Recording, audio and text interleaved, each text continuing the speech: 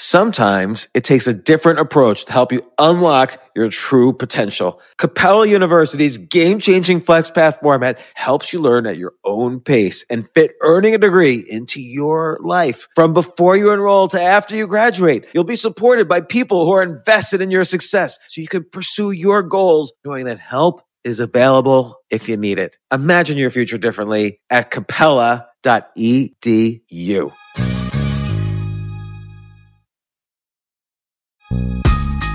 This isn't your average business podcast, and he's not your average host. This is the James Altucher Show on the Choose Yourself Network.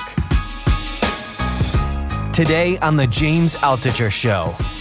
With my jokes, I like, of course, laughter, but I also like thought. I like, oh, interesting. I like, never heard that before. I like, he has something. I like all of that inside the laughter. Just getting laughter is nothing. The best 1 hour comedy specials are not 1 hour of comedy. They're 40 minutes of comedy and 15 minutes of, okay, now that I have your attention, I have to say this. I have to deliver this message while I have this platform. So what's the difference between stand-up and humor? I think humor is the whoopee cushion. That's humor. It tickled your funny bone. Stand-up is public speaking. Stand-up is news reporting. Stand-up is thought-provoking. Stand-up is heartfelt. Stand-up is reflection. But it's not just news reporting. There's a perspective, too. It's the human spirit. It's speaking on the human spirit. It's speaking on the times and where we are as people. And it's really much more than humor.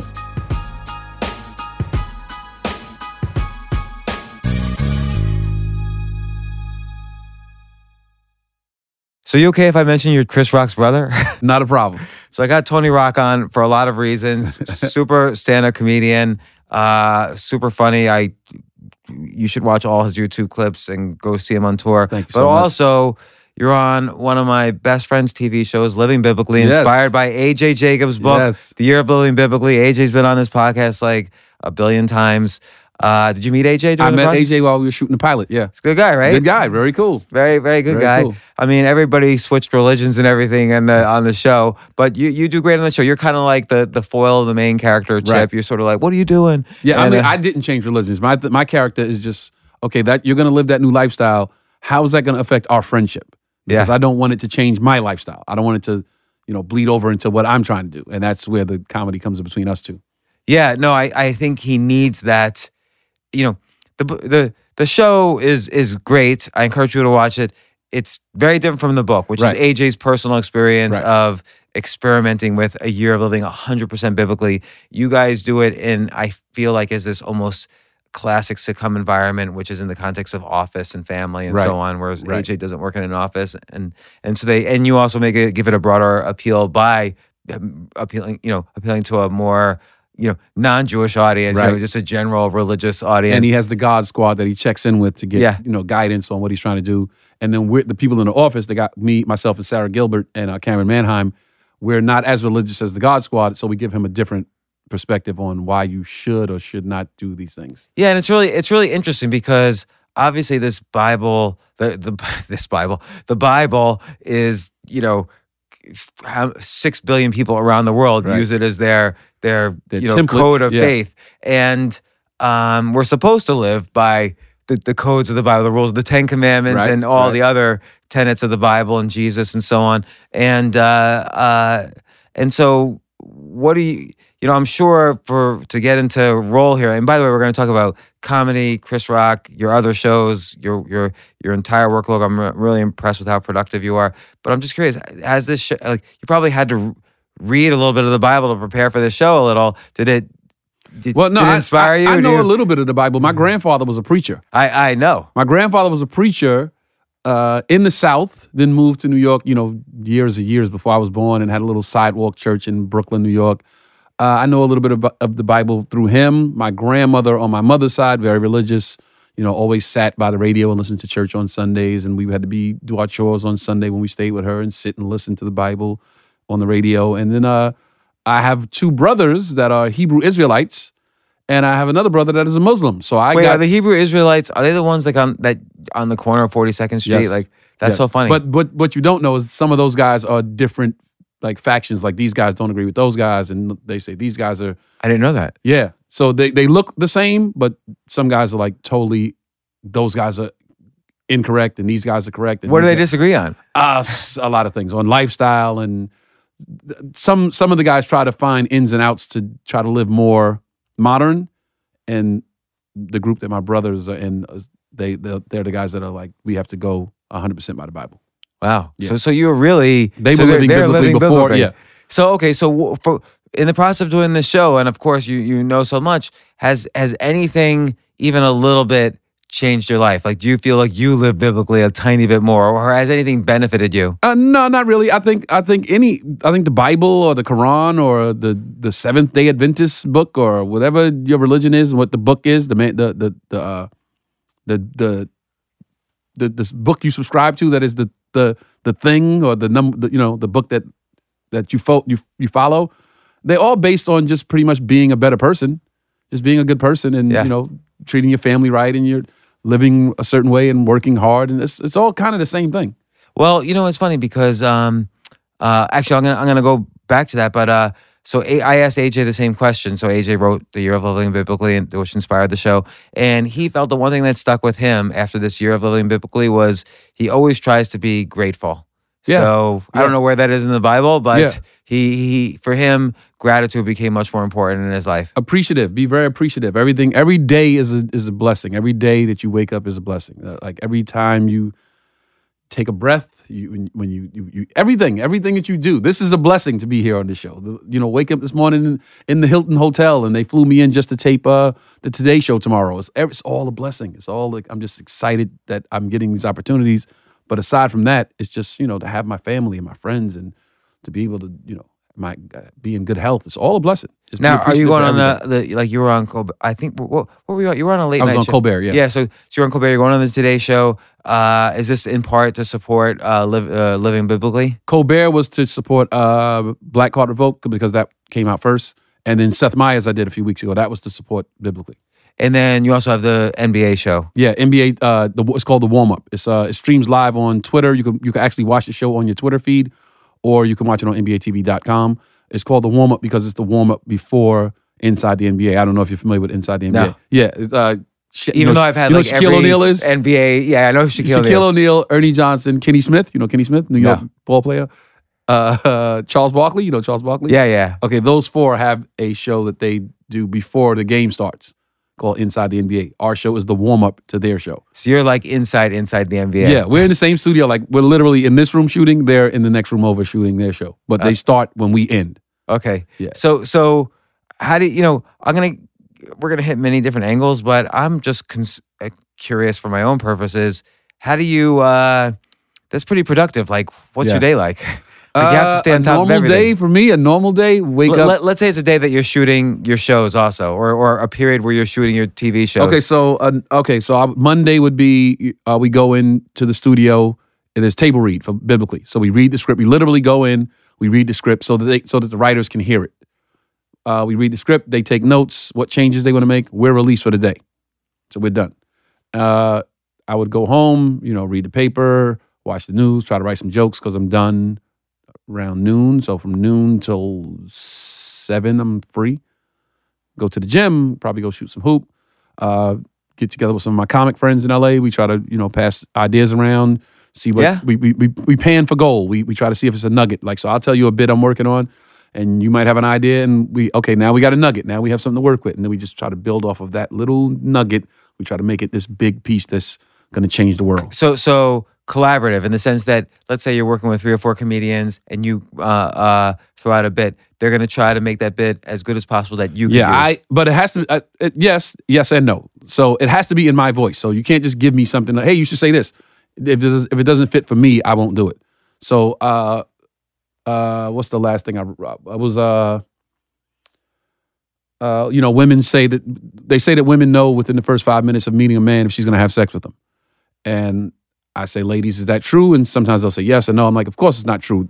They know within the first 5 minutes if he's doable, but then they have to expand upon that to see if he's really going to get, the payoff. They have to see where you live. They have to see what you drive. They have to see who your friends are, because all of that stuff says who you are. So I tell that to my comic friends, and now we just bounce that around. Like, okay, what do they need to see? So the crowd work has given you some information. Oh, yeah. That's why I do crowd work. I do crowd work to get material out the room. Right. So when I'm asking, like, who's married, who's dating, what do you guys, first date, second date? I'm going to take that all later on and process and all of that. And later on, when I get back to the notepad, it's all written down and turned into a material. So but then when you're with your group, what do they do? So it would be, okay, that's the premise. Yeah. And then it's, you might have a story. Like I met a girl one time and she went over her house and I noticed this. And I might say, hey, I noticed the girl did that too. So now that, if it's the consensus, now we have something. Because if 2 girls did it, then 10 girls did it. And 1,000 girls did it. So now I can say it on stage knowing confidently that it will resonate with the women in the room. So like one thing, for instance, women love to get dressed up.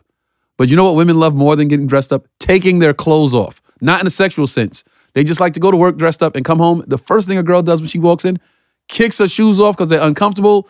She might take her jacket off because it was too small. She had a smaller size.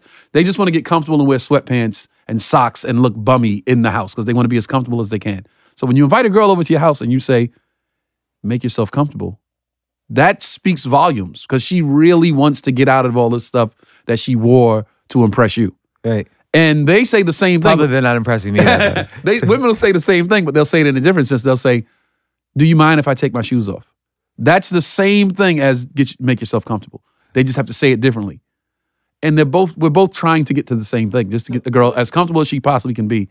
Because once she's as comfortable as she can be, she'll talk more, she'll express more, she'll be more expressive. And once she's comfortable with you, then many things can happen. So in these aspects of it, you might have gotten from the group of comedian friends you're hanging out with. Right. So, but let me ask this. So what you just told me was a funny premise and then a really kind of good concept idea to work around because both men and women are going to relate to this. Right. So now, when do you punch it up? When does it become a joke? Then I'll take that piece right there and go on stage because now I need to hear it in the room. Sometimes I'll tell a joke on stage. I'll write a joke and go to the comedy club that night and tell it just because I need to hear it in this setting because this is where it lives. In my house, I might think, yeah, this is really funny. But if it doesn't live in a comedy club, then it doesn't work. So I'll write it. Okay, let's go try this out. Go to the club. Hey, women like to do this. And then once I hear the women cackling and a couple of girls like, oh, that's true. And so even if you're just straight saying it off of a napkin. When you're on stage, 9 times out of 10, the audience, they're guinea pigs. It's not for you. It's for later on. It's for when I'm on stage and it matters. It's for when I'm in front of the cameras, when I'm on the big show. But I appreciate you guys coming out to watch me work through this. But it's not for you. It's just, I need you guys to help me get it to where it needs to be. So then you start to get an idea of what parts are there cackling, what not. Parts hit harder, and then you structure it so there's a nice ebb and flow to it. So but my jokes, I like to say something, of course, laughter, but I also like thought. I like, oh, interesting. I like, never heard that before. I like, he has something. I like all of that inside the laughter.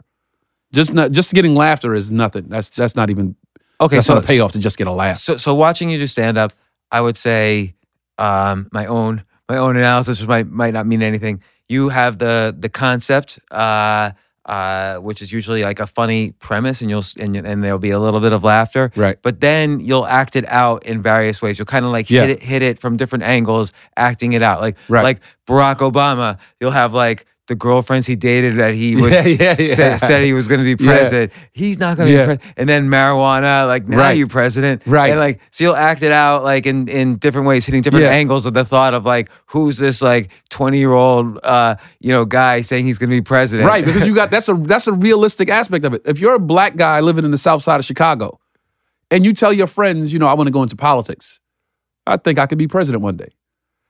In the hood, in the South Side of Chicago, that'd be funny. You're gonna pass these actual people, these girls that are like, you out of your mind, you can't be no president, because they're living in what they see in front of them. Right. To be president, to be successful and be from the inner city, your vision has to be beyond what you see in front of you.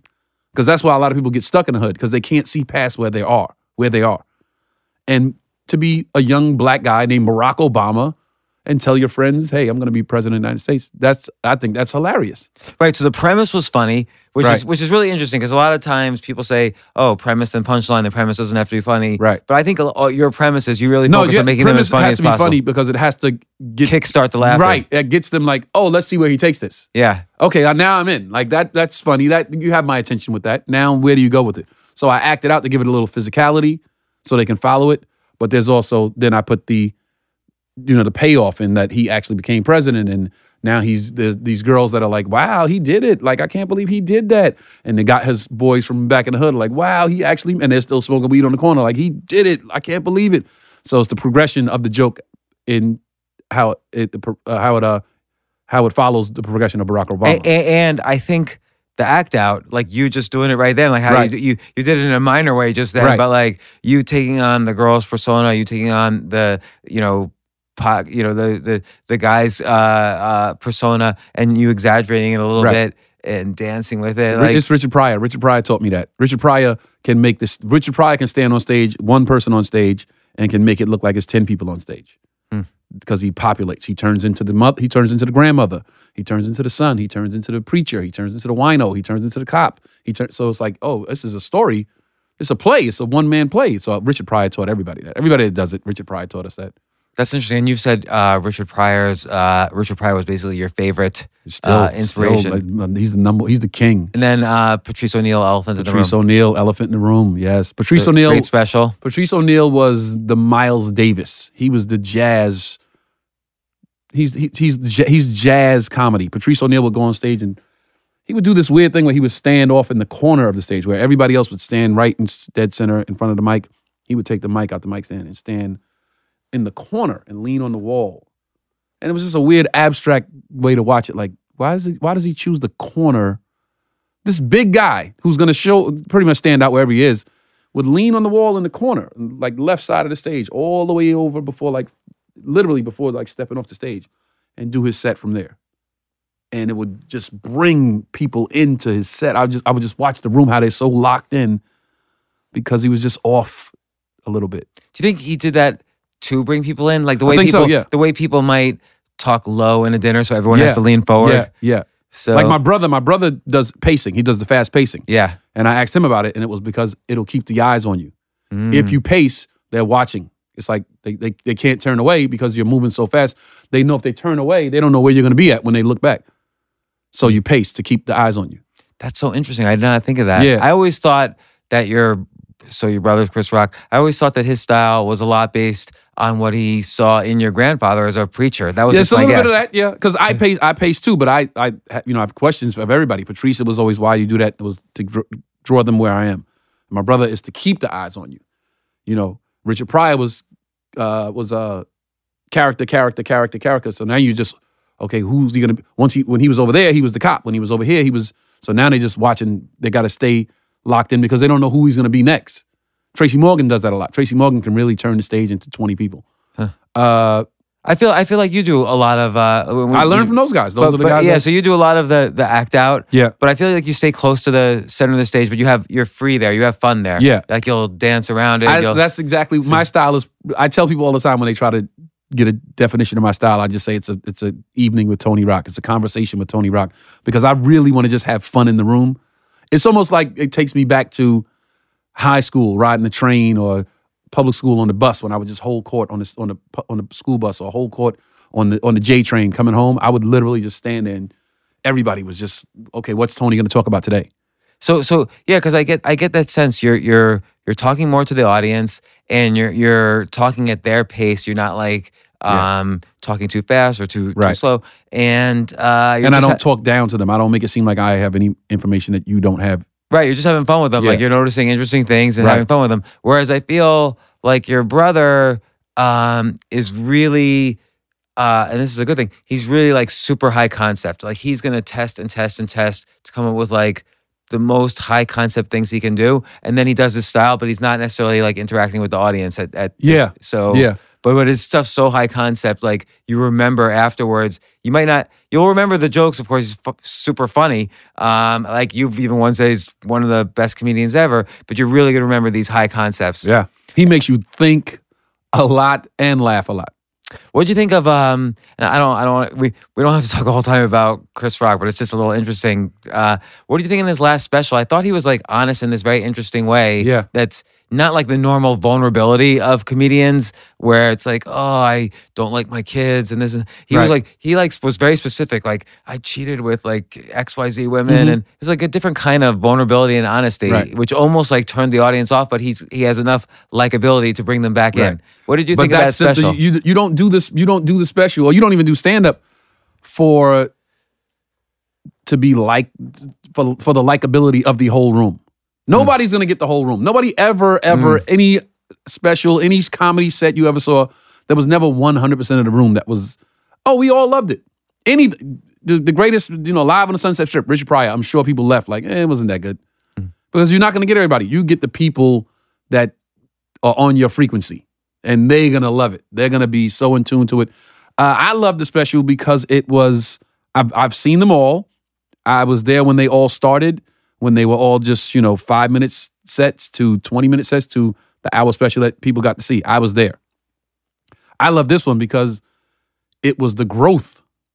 It was, the first one was, dating and just trying to get a girl to go out with you and, being a single guy and having money. And this one was family man, father, divorcee, sitting in the room with the lawyers, and my life has come full spectrum from Bedford-Stuyvesant, Brooklyn, to sitting in this room debating on millions of dollars with my wife I'm going to divorce, and the life that he carved out from where we started to where he is now. I just saw the growth in it. I saw it was a grown man special. It was 444, the comedy special.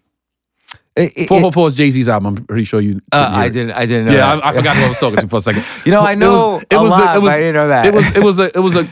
It was a special for grown people. So it's interesting because I look at that special and also Dave Chappelle's recent special, and there were times when it's almost like they both turned off their comedy voice to really have this like heart-to-heart with the audience before bringing it back to comedy. Those are the best specials. The best specials are, the best comedy specials, the best 1 hour comedy specials are not 1 hour of comedy. They're 40 minutes of comedy and 15 minutes of, okay, now that I have your attention, I have to say this. I have to deliver this message while I have this platform. I would not be using this platform, I wouldn't be doing this platform justice if I didn't give you something in this hour. So it's an hour special that's all just, you walk away like, it was funny. I just laughed the whole time. No, what did he say? What stuck out with you? What resonated with you? What are you going to be in your car driving home thinking, that was really deep what he said about, I always wonder that because, like, if you just want to laugh, there's plenty of YouTube videos with cats. Yeah, go look at the orange that talks and, So what's the difference between stand-up and humor? I think that's what it is. I think humor could be, the whoopee pad, the whoopee cushion. That's humor. It tickled your funny bone. Your funny bone reacted to this thing. Somebody falling on ice. Okay. Stand-up is public speaking. Stand-up is news reporting. Stand-up is thought-provoking. Stand-up is heartfelt. Stand-up is reflection. It's growth. But it's not just news reporting. There's a perspective too. It's the human spirit. It's speaking on the human spirit. It's speaking on like the times and where we are as people, and it's really much more than humor. But I feel like your brother. I'm trying to do that. You say you're trying. You've been doing it, what, 24 years? I've been. No, I started in '98. You a beginner now? I'm trying to get better at it. I'm trying every day. You do stand up. You're never where you want to be. It's like saying how much money. Like, I have enough money. Nobody has enough money. Right. It's like you're always trying to be better. And do you feel? Obviously, you've gone in your own direction. You're a great stand-up. You've been doing it 20 plus years. How much do you feel? Having, I don't know if you consider him a mentor or if you just watched his process and learned an enormous amount, but was it a big head start having Chris as a 9 years older brother? No. Chris, he's not my mentor. No, we rarely talk about stand-up comedy. The thing he did for me, as far as stand-up is concerned, is I always wanted to be a comic. From the day I listened to a Richard Pryor album, Bill Cosby albums, George Carlin albums. I love George Carlin. George Carlin is great. It was those guys. I didn't know those guys. It was just like this guy that I like that does these things. I didn't know him. Then Eddie Murphy was cool and doing the same thing. So I was younger. I would much more appeal to the cool guy, So I'm like, oh, this guy does it, and he's cool. He's rock star status. That appealed to a young kid. He's brown like me. He's cool. I want to be like that, but I didn't know him. And then my brother started doing stand up. It changed to, okay, now the guy in the next room is doing it. Now it's real. Because those guys were just ideas to me, ideals. I didn't know them. I never had a conversation with Eddie Murphy or Richard Pryor. But now the guy in the next room, I know this guy. When he started doing it, did you think, oh, this is crazy, he's not going to be Richard Pryor? No, you know what? I didn't think it wasn't going to work. I didn't think it was going to work. I just thought, yeah, okay, my brother's doing stand-up. That's kind of cool. Like, my brother's doing this thing that I like. So that's kind of, so then it was just like, well, you got a show tonight, and when you going to meet this guy, and did you see this, and did you, so he would take us to comedy clubs, and we would just hang out, and I saw everybody. I saw Adam Sandler before he was But it must have been a great thing to then hear Chris and all of them break down their acts afterwards. I was a fly on the wall. I just, Adam what did you learn out of that whole? Adam was just the admiration of their styles. I just saw the differences in what stand-up could be. So Adam wasn't as, here's a message and here's this thing you're going to leave with. Adam was just funny. Yeah. And Dennis Wolfberg was the married man that was, going through life trying to just be the perfect husband. And Joe Bolster, these are the guys that I saw 14 years old, 13 years old at the comic strip. And they all had different styles. And it was cool to see, interesting to see that, older white men were funny and young black guys were funny and this Spanish guy is funny and this lady is funny. And then I realized, oh, everybody has their own slant on this thing. And if you kind of master what your thing is, then we can all do this. This is great. So it's interesting because some of the names you just mentioned I recognize and some I don't. And probably the ones I recognize might not even be the best stand-ups, but the ones that were in movies and other media. So what? Well, the best stand-up is all, that depends on who you ask. Yeah, I'm sure everybody's got a different list. But what do you think? So to define success in that context, in this world that you grew up in. Success in stand-up? Yeah, because it depends on what, like, some people want to be movie stars. Some guys do stand-up because they want to be movie stars. Some guys do stand-up because they want to write for TV shows. Some guys do stand-up just because they love it. Some guys living in LA half the year, I see a difference in New York and LA. Like, a lot more comics in New York do stand-up because they love the art form. They love stand-up comedy. Like you said, humor and stand-up. New York, I see way more stand-up. LA, I see way more humor. Why is that? Is that because LA is where TV and movies.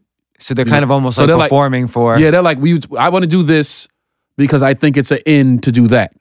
And once I get to do that, I'll never do this again. Whereas New York is, we do stand up and we'll do stand up forever. Yes, these other things are nice. If I get those things, cool. But I'll always do stand up. My brother still does stand up. My brother still goes to the Comedy Cellar. He still pops in at the comic strip and does sets.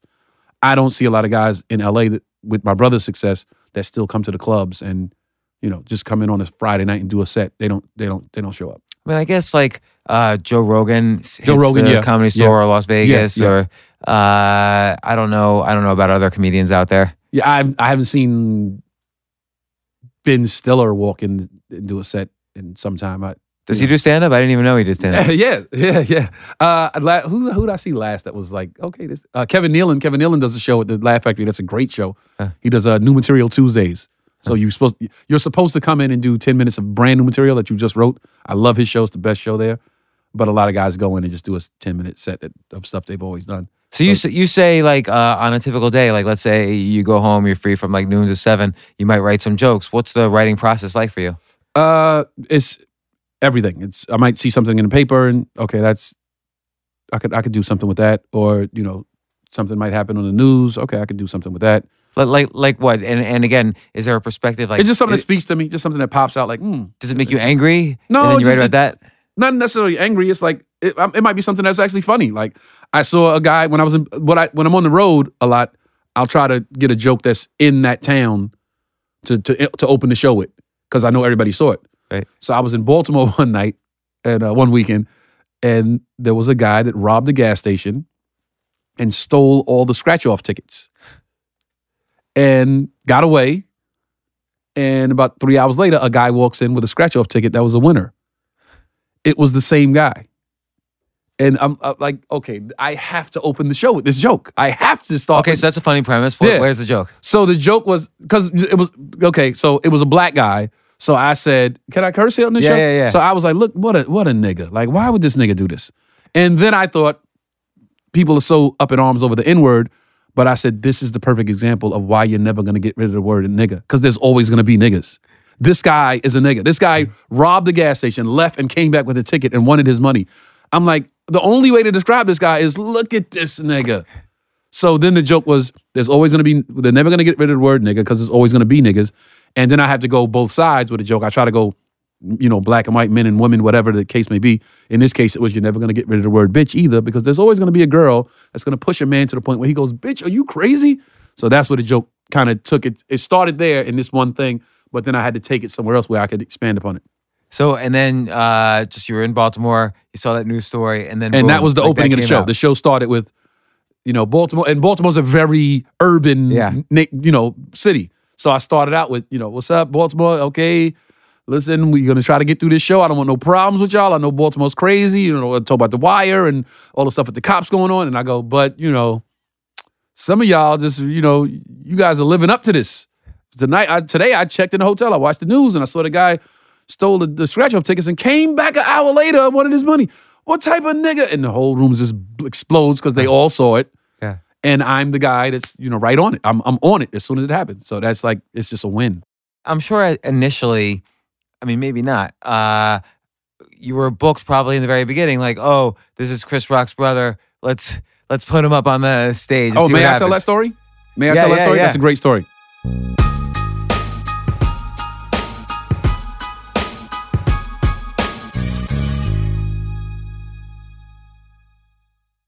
Well, so I start doing stand-up. In New York City. And, my goal at first was to pass. To pass means that you get to play all of the clubs. You can just call in on a Monday and say, hey, I'm available all week, and you get spots the whole week. That you passed at the club. You're not no longer an amateur, now you're a professional. So my goal was to pass at all the comedy clubs in New York City. And then I did. So now I'm working every club in the city.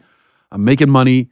How long did it take you before you, from start to passing all the clubs? Well, this was the goal was, we started out, it was, I say we because my cousin Sherrod Small, who's on... I know Sherrod, he's often at Stand Up New York. Yeah. And Race Wars. Yeah, he and I started the same day. We're cousins. We grew up together on the same street. We've been together like we're Heckle and Jekyll.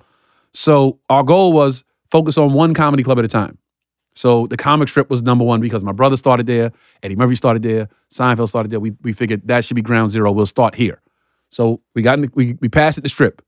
Then the next club was, okay, now we're going to pass at Stand Up New York. Now we're going to, so it took maybe 2.5 years to pass at the Strip, Stand Up, Gotham, Dangerfields, New York Comedy Club. The Cellar was, Boston Comedy Club was still open, and the Cellar was last because the Cellar was so hard to get into. Was Gotham around then? Gotham was, I said Gotham, yeah. Okay. Chris Mazzilli, very influential in Sherrod and I's career. So we got in all the clubs. So now we're making a little money in the city. And then when you start making money in the city, then it's like, okay, this comic knows a guy that books a room in Jersey. And this comic knows a guy that books a room in Pennsylvania. So now we're doing tri-state area. We kind of, expanding a little bit, making a little good money. So then I get an agent and she starts getting me on the road. I'm Tracy Morgan's opening act.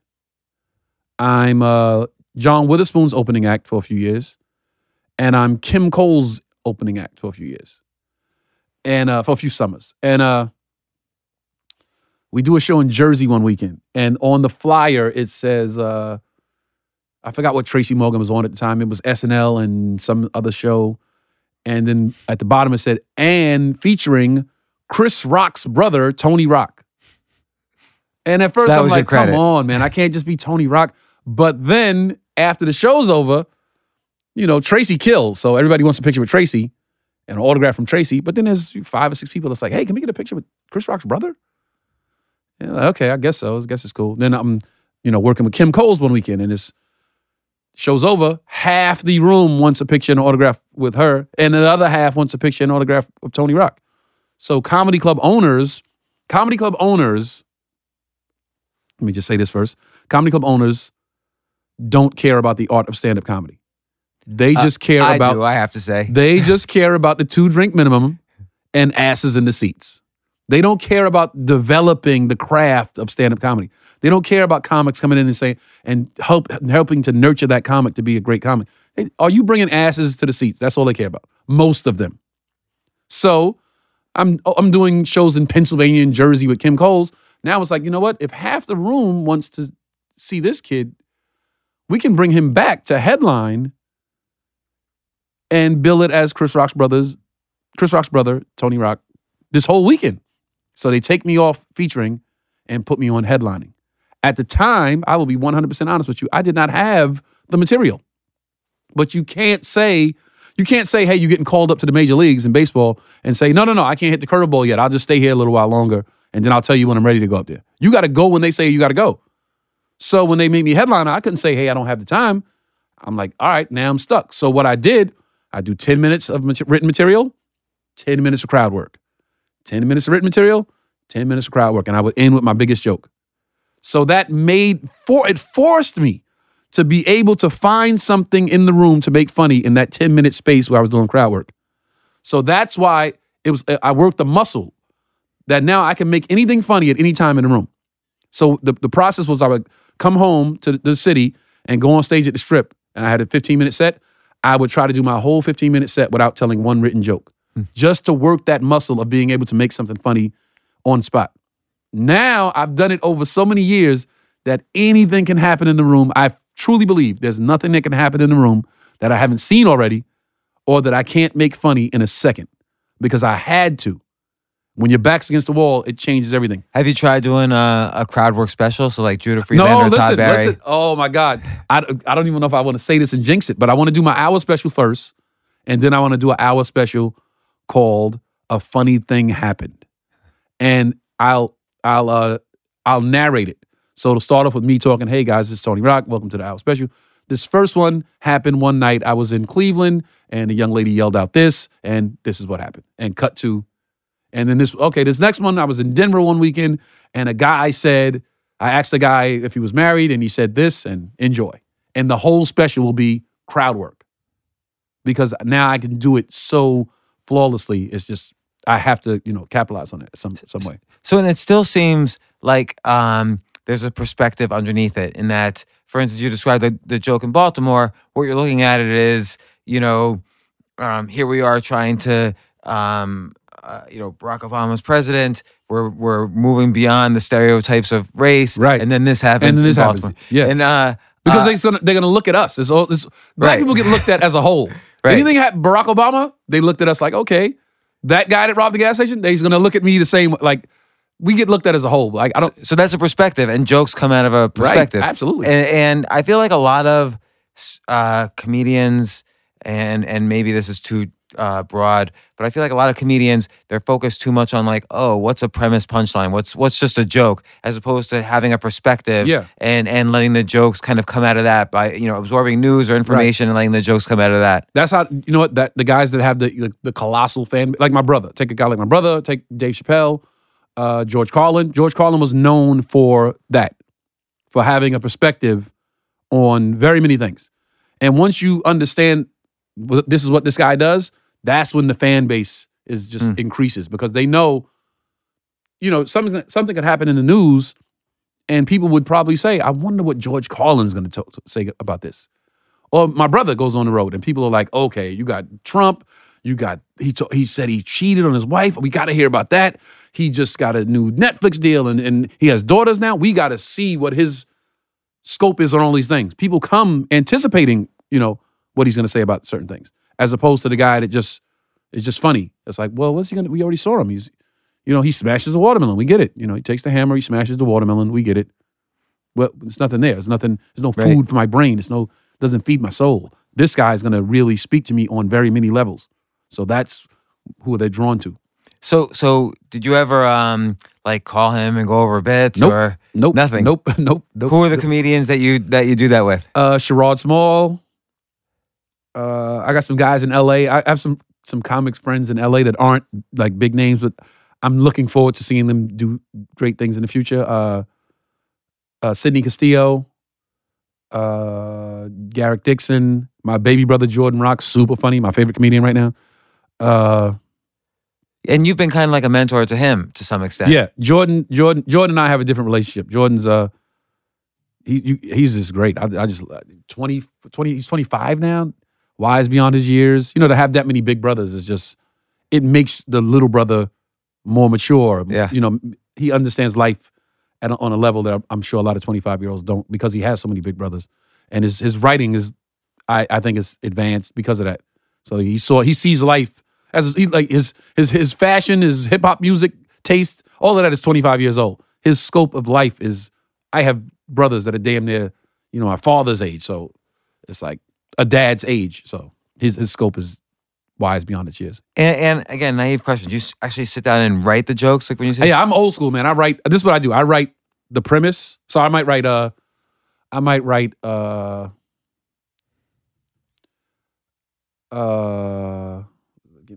trying to think of something I wrote lately. I might write gentrification.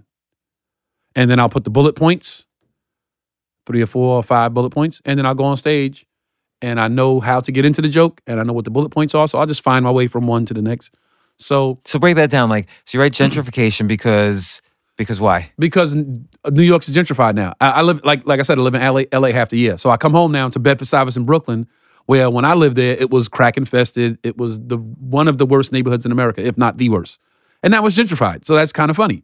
So there's white people literally jogging and walking down the street with yoga mats and drinking, boba tea on the street corner where I know a guy that got shot. Or I know this used to be a crack house and now it's a wine bar. So that's kind of funny in a weird way because I grew up there. So now the gentrification of New York is that in Bed-Stuy, there's still hood guys there, but now there's this element. So guys are jogging past dice games. The girls are going to do yoga, and these guys are outside selling weed. So it's like two worlds colliding. So and then these might be the industry and then points. The bullet points are like, the guys are it's the white guys jogging down the street, and they stop at the corner, and it's just funny to me when I see the guys jogging. They stop at the red light and they jog in motion. They stay what do you call it, jogging in place. And they're checking their pulse, but next to them in the hood is a guy shooting dice. Like, what the fuck is wrong with this dude, man? Yeah. This guy's fucking. It's like two worlds are literally living in one space, and I just think that's funny. So and then what do you mean by how to get into the joke? What does that mean? Yeah, like to transition from one bullet point to the next. There's no say this to get to this. I just know, okay, I'll get enough out of that one bullet point, and then I'll just go to the next one. Like I'll just transition I'll find a way to transition. There's no set word or set language to get to the next one. So you might see the joke one time and I said this to get from bullet point A to B, and then next time I said something else to get from bullet point A to B. I just need to get to it. And then once I get it perfected, which no joke has ever really done, but when I get it to where I'm comfortable with it, then that's when you'll see, oh, he said the same thing to get to A to B to C to D, because I got it all locked in my head. And now let's say you do 10 minutes of that, and then you're going to do 10 minutes of crowd work. Let's just say hypothetically, what are you looking for? No, that was when I started. Now I can do a whole hour with no crowd work. But you could. But I love to do crowd work. So like, what do you look for in crowd work? Relationships is the biggest button, because everybody in the room is going through there's some different point in a relationship. Some people are first dates. Some people are third dates. Some people we've been dating for a month. Some people we're 2 years in. Some people we're 10 years in. Some people we got divorced. I've had people I've had couples in the room, oh, we're divorced, but we still hang out. Now I have to address that. I have to go, so hold up. So you guys couldn't make it as a couple, but you're still cool enough to hang out with each other. I have to talk about that in the room because the room wants to hear this. Right. Now the room is, please let them talk about it. I want to know what's going on here. You guys still having sex?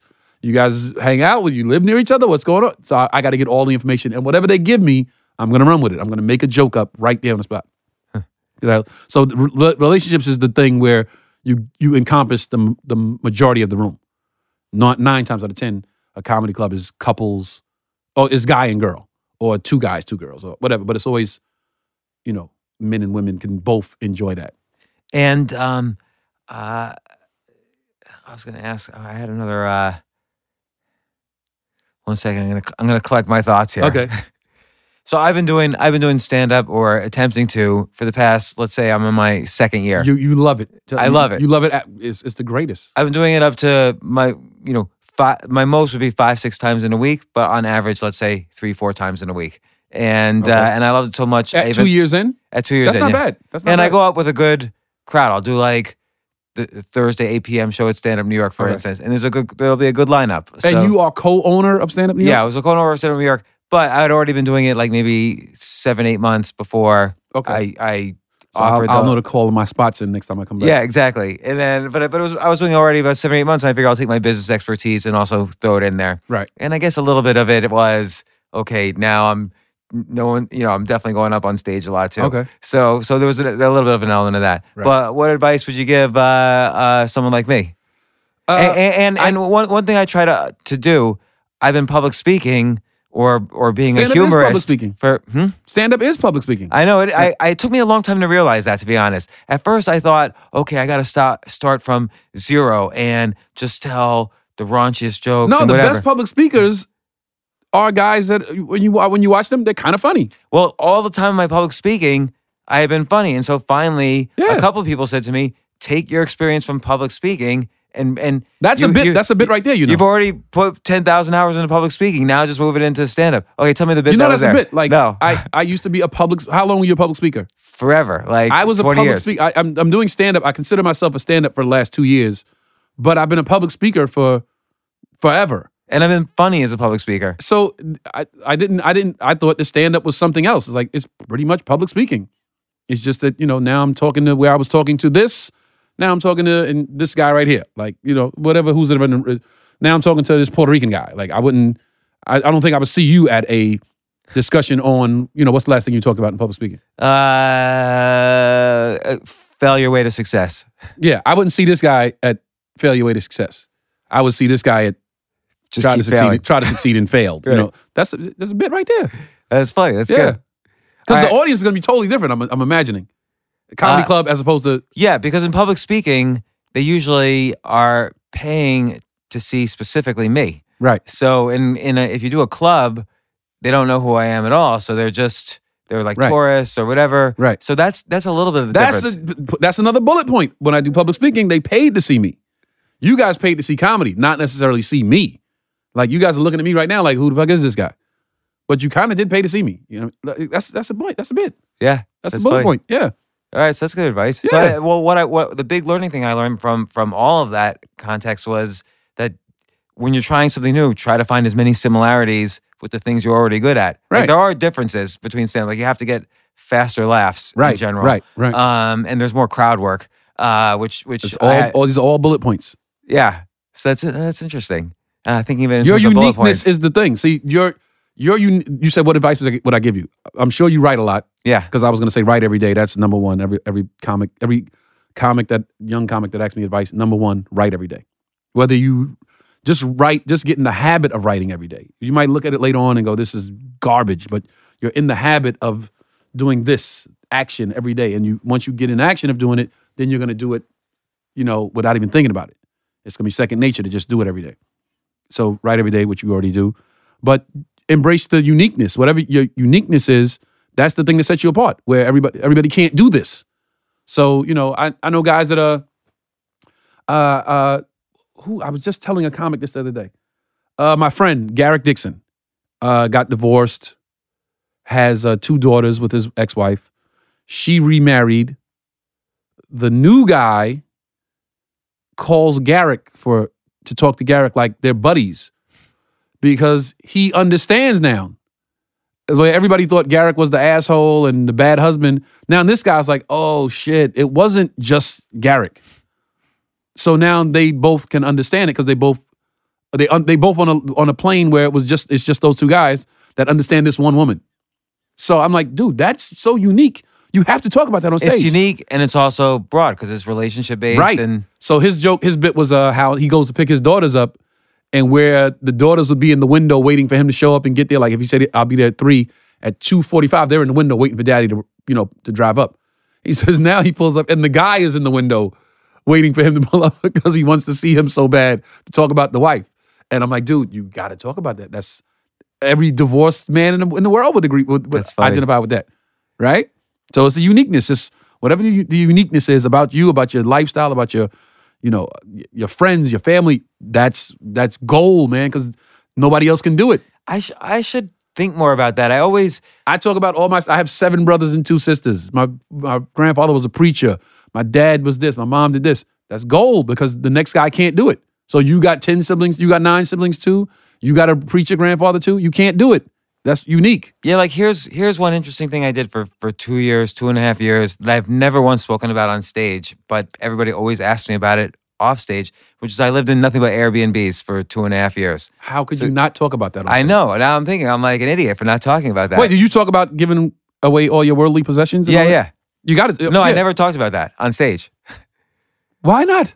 I don't know. I feel people can't relate to that. I feel people can't relate to that. My publicist sent me a link to your stuff like before the shows. Like, you're going to do this podcast? It's big. And it's a big podcast. I'll do it. And she's like, no, but it's really interesting. And she sent me a link. And I was like, wait, this guy got rid of all his worldly possessions? Like, okay. Threw everything out. I was like, I hope he brings that up.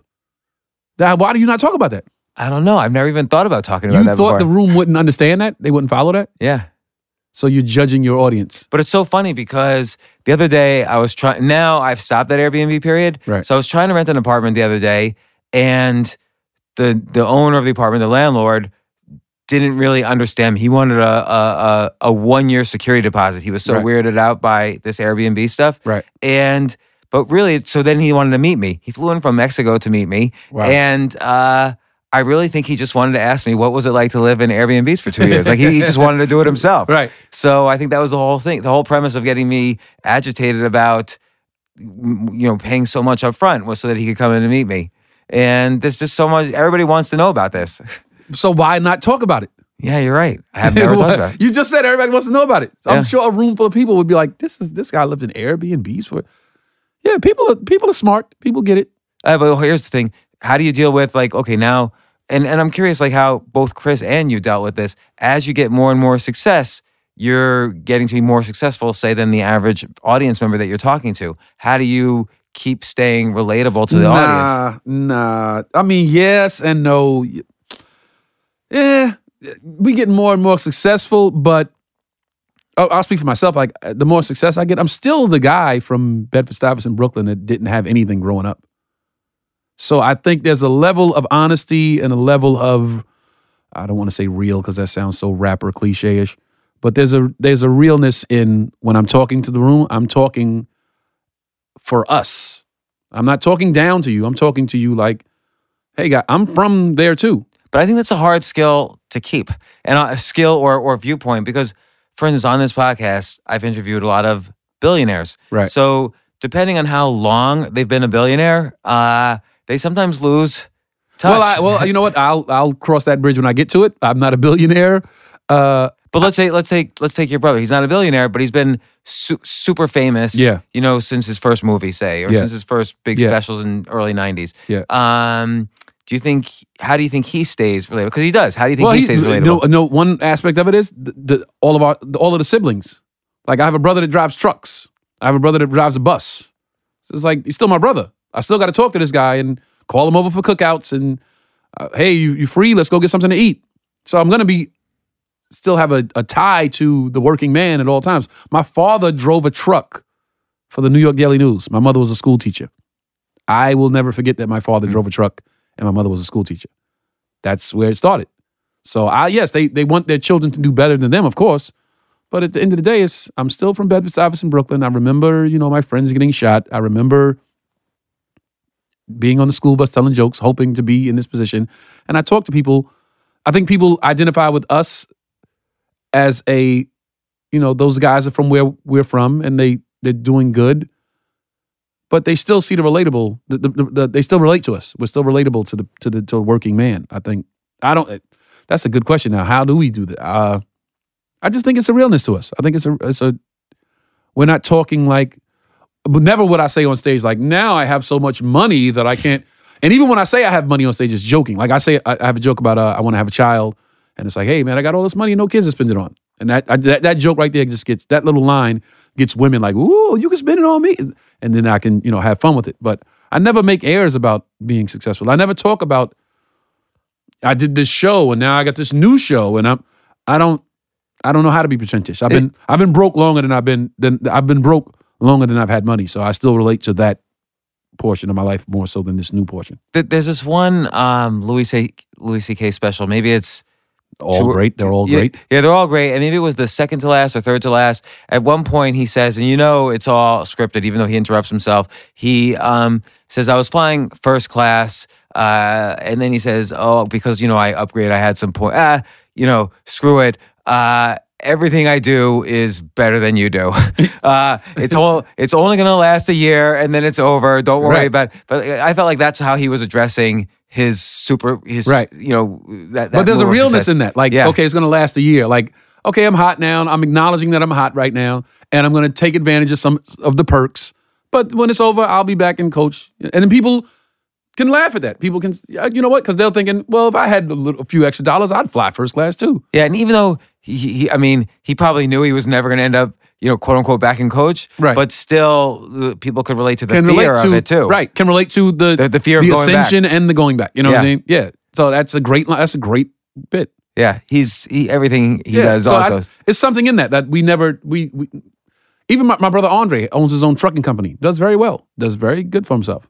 We just still kids from Brooklyn. So when we go back to the block, it's even more admiration. Like these guys grew. That people should look at it like this. People should look at it when we go back around the way. When we go back around the way, people should look at it like, hey man, the guys are from right there, and now they're doing all these things. So what's the difference? Like I said earlier, some people in the hood, they get stuck in their vision is where they are instead of where it could be. So we were raised to always be. That's one thing. Our parents were always like, if you could see it, man, you can get it. You can have it. You can be it. You can do it. Don't let what you see outside the window define, Well, when do you let it, okay, if you can see it, you can do it. What does if you could see it mean? Like, for instance, let's say you wanted to be, like, obviously you love the NBA, but you probably couldn't have been the center of the Chicago Bulls. Well, that's a size thing. But I can play basketball very well. I wanted to be starting quarterback for the Pittsburgh Steelers. I still haven't given up on that dream. Comedy's going great right now, so I'll just stick with this. But if I get the phone call, it's a dream, it's probably not going to happen. But I saw it. I worked towards it. I played football in Little Pop Warner, and I played football in Park with my friends, and I played in high school. It was like, okay, I could see it. And I always think passions age. So, for instance, okay, maybe you're not playing professional basketball, but you're doing this NBA TV show. Yeah. It's funny? I have a picture on my Instagram. I said, you probably don't have Instagram. But I do. You have Instagram. You gave up everything else except for the gram. Yeah. I give up everything else, but not my Instagram. Oh, you and I are going on Instagram in 20 minutes. Nice. So. Okay, so I have a picture on my Instagram where I'm holding a basketball in my hand. And behind me, that's like how you're on the screen here, there's a picture of me on the screen for the NBA show. And I'm holding the ball up and it says, when I was a kid, I always said, if I don't become a comic, I'm going to be a sportscaster, because my father was always like, pick a job you love. It won't be work to you. It'll be just something you love to do every day. So I'm like, I love sports. I'm going to be a sportscaster if I'm not a comic. And I put on my page, I always said if I wasn't a comic, I'd be a sportscaster. And I'm like, God is so great. I'm both. And I put it on my Instagram and everybody's like, amen, preach. I love it. But that's the thing. I saw it. Yeah. And it happened. It's interesting. I had a conversation once with Jim Norton on the podcast where... Great comic. Yeah, great comic. And I actually grew up with him. We grew up in the same town. We're in the same grade. And he was telling me how he took all these just horrible jobs, like tractor trailer driver, all these things, so that he knew if the comedy didn't succeed, he had nothing to fall back on. So that was like, that pushed him to succeed as a comic. You gotta, listen, man, fear is a great motivator. Yeah. When your back's against the wall, you will do amazing things as a human being. You will sink or you will fall. My friend Tone yesterday said, under pressure, some people rise and some people just crumble. Bad things happen and a guy will start drinking and smoking and just a girl will just, fall off. Other people rise to the occasion. How do you make sure you're part of the people that rise as opposed to crumble? It's in your spirit. It's in your spirit. I was telling him yesterday, my friend Tony, sitting right there right now. My father passed away. I was depressed for about 5 years. Not clinical, taking pills. Yeah. I was just in a funk. I was talking to people. I was going to work and coming home, but I was not totally there. And my sister was a baby at the time, and I just thought I got to take care of her. I got to make sure she's good. And that's when the wheels started moving to like really, get myself going again. And then it was, okay, so, life's fucked up. It's unpredictable. None of us saw this coming with my pops passing. And then it was like, okay, what are we going to do now? And then it was, I'm going to live my dream. I was working at I had a decent job. The last job I had before stand-up comedy, I worked at AIG Insurance, third largest insurance company in the world. That's what And you were on like a bunch of insurance YouTube clips. Like, yeah. Like they were like, I felt American, like American Family Does Insurance. like the insurance industry sponsor everything this guy does? They sponsored the comedy show. Yeah. So I was just like, okay, I'm gonna live that life that I always thought about. I'm gonna chase the dream now. And then I started focusing on, just getting myself together. And I got a job so I could do stand-up. And I got another job so I could be free to do stand-up at night. I got this job so I could be free to do stand-up at night. Then I got this AIG job through a job I had. I was working in a restaurant. I was like a catering manager. And a guy that came in the restaurant every day happened to work for AIG. And we would talk all the time. And he's like, hey, man, what are you doing here? And I'm like, I just need to make some money so I can do stand-up.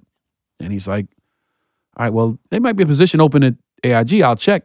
Send me your resume. I'll check. Long story short, I got the job at AIG. But it was a department I worked in was 24-hour department. It was 8 to 4, 4 to 12, 12 to 8. So originally, I was 8 to 4. Fine. I'm off at 4. I go home, take a nap, eat, stand up all night. Then they promoted, quote unquote, promoted me, but put me on the 4 to 12 slot. I'm fucked for stand up. So I got to come in. I got to leave an hour early. I got to take Tuesday off because I got to do this. And Wednesday, I have to leave at 8 because I have to be in Jersey by. And my boss, he asked me one day, are you making enough money chasing? He said, are you making enough money chasing this dumb dream that you don't need to work here? And I said, no, but if I don't take the chance, I never will. And he kind of it just sounded like he was talking down to me. And it was a white guy, so it didn't feel good in that aspect. He said, this job feeds you. And I just was like, oh, man, that sounded, maybe I'm taking it differently because it's an older white guy saying this. But he said, this job feeds you, so you should give this job more consideration. So you go back to your desk, you think for a minute and tell me what you want to do. And I sat at my desk, and it was April 14th on a Wednesday. I remember because my brother's birthday is April 16th.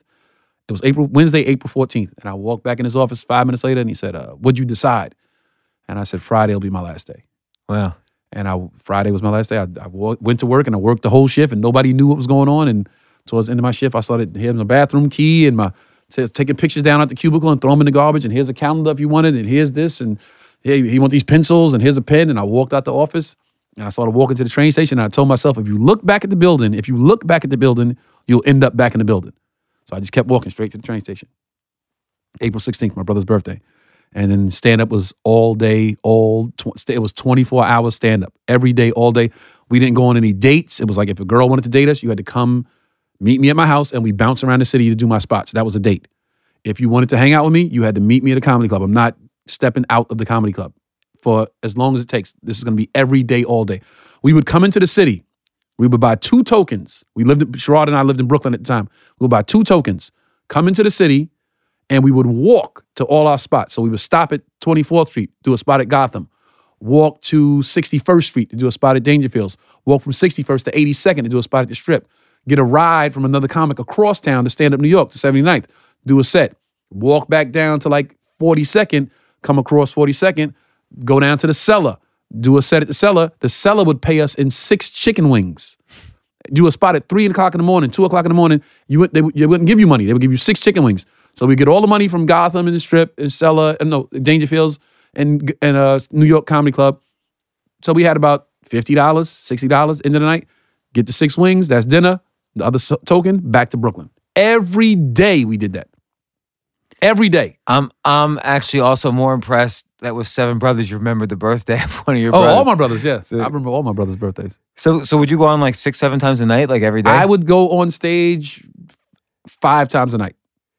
And some weekends, we would try to do 10. Because I think Dave Attell has the record for 10 spots on a Saturday. Or Friday or Saturday. I think it's either Dave Attell or Greg Giraldo, may he rest in peace, has the record for 10 or 11 spots in one night. And we would try to beat that every weekend. We would try to beat it. I think the most we did was probably 8. So we would do the 8 o'clock show at the Strip and the 10 o'clock show. Are you still doing stand-up? I will never stop doing You're doing stand-up. like Radio City on March 31st, No, right? I'm doing Madison Square Garden Madison Square March Garden. 31st. Oh, Madison Square Yeah. Garden. I'm sorry. Yeah. Well, Radio City's coming soon. Well, Madison Square Garden is bigger. It's big, yes. So how many does Radio City fit? I don't know. I never did It's play like Radio 3 City. or 4,000. I think Madison Square Garden is 20, 30,000. No. I think we're doing the theater at Madison Square Garden. It's probably 2,500. All right, still. Yeah. I'm on tour with Mike Epps, so it's I'm looking forward to it. Coming home, man. I'm that show. I'm already writing new material for that show. Steve, are we going to that? Did you get tickets for this from his publicist? You got tickets? All right. Good. So listen, you're doing Living Biblically, which I love, and AJ I've been friends with forever. Yes. I'm so happy his book has been made into a show. Johnny Galicki loved the book. He talked about the book every day when we were shooting the pilot. It's such a great book. I think of AJ Jacobs as like a modern Mark Twain. Like he's just such a great humorist, like that everybody could relate to, and he throws, instead of just writing some academic text about the Bible, he just threw himself into it, like, and he lived such a crazy life for that year. And I'm so glad you're so now in that is he show. back to living just doing living, I don't want to say normal, but is he not doing that anymore? He's not doing that, no. So he's just a normal guy walking the streets of New York City now. Well, I wouldn't say he's normal, but yes. He's an experimenter. So then the next year was like, okay, I'm going to just every day be, his next book was Drop Dead Healthy. So he's just going to live like, what would the healthiest person in the world do every single day? So he's like exercise, and he's not like, he doesn't look like the most fit guy. So he's exercising and eating. And then he did the Know-It-All, where he reads the encyclopedia from A to Z, the Britannica encyclopedia from A to Z. And then he did My Life as an Experiment, which was just a bunch of articles. And then his latest one, which was great, was Everything is Relative, where he basically shows how everybody in the world is related, and he broke the world record for largest family reunion. So Wow. it's very, very clever guy. AJ is an interesting guy, like you said. So Living Biblically, the Mondays NBA at TV 9:30, show. CBS, Mondays at 9:30 on CBS, Living Biblically. Thursdays at 7:30 to 8, streaming live on Twitter or NBATV.com, the warm-up. Black Card Revoked every Thursday at 10 p.m. on BET. Touring with Mike Epps. It's called the Platinum Comedy Tour. Myself, Mike Epps, D. Ray Davis. Do you ever get burnt out like doing all these different things? No, but they're all kind no, of like balanced a little no, bit. No, not at all. Not at all. And then probably in the I middle, used to you're have doing nothing. I just remember that. I used to have nothing. So it's, again, it's the I gratitude. used to put my bikes together. I used to borrow a tire from this guy and that guy and find a broken down bike in the park and get some screws from the guy at the tire shop and put a bike together to have a bike. Now this is not This is it. This is good. This is the way I'm supposed to be. And it's just moving forward. Moving forward, onward and upward. Well, Tony Rock, thanks so much for coming on the podcast. Thank you very much for having me. And I really appreciate it. I hope You I hope should come on really again. write some bits down about public speaking. Okay, there's public speaking, there's the Airbnbs.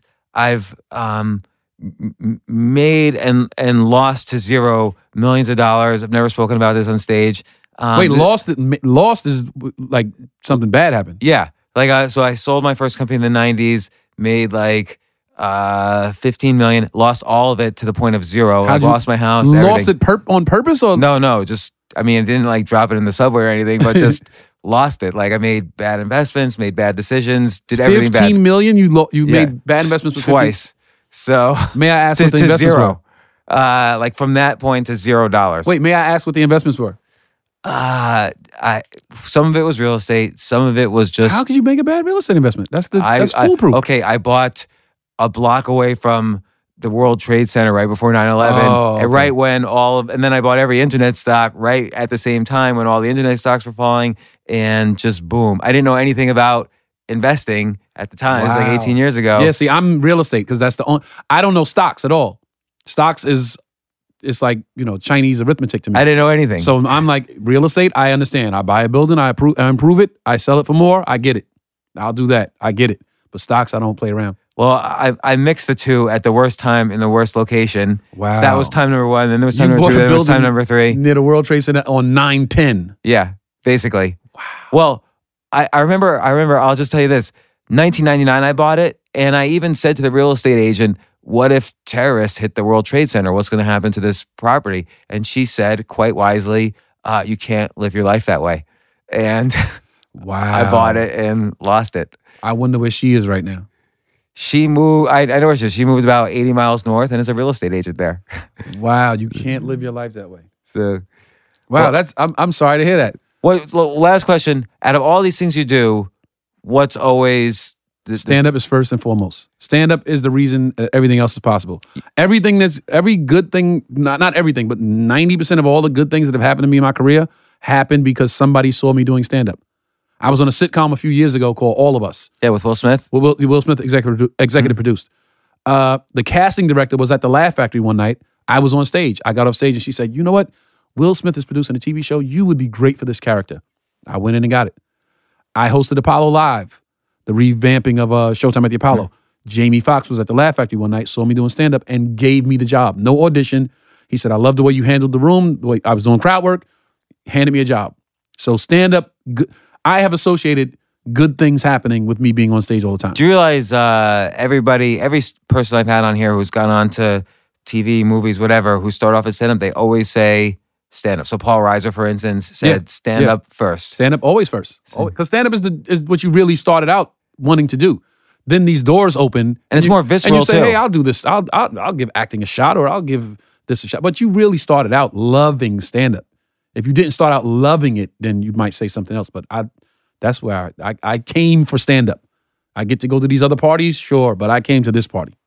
Excellent. Well, thanks again, Tony. Thank you so much. Really appreciate you on the show. Hope you come on again. Thank you so much. And if you like listening to this, subscribe to the James Altucher Show wherever you listen to podcasts. Thanks.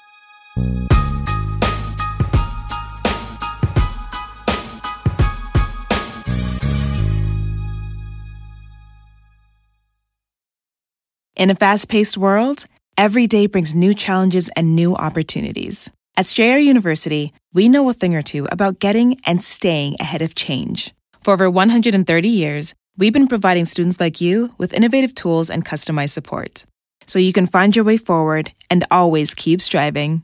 Visit strayer.edu to learn more. Strayer University is certified to operate in Virginia by Chev and has many campuses, including at 2121 15th Street North in Arlington, Virginia.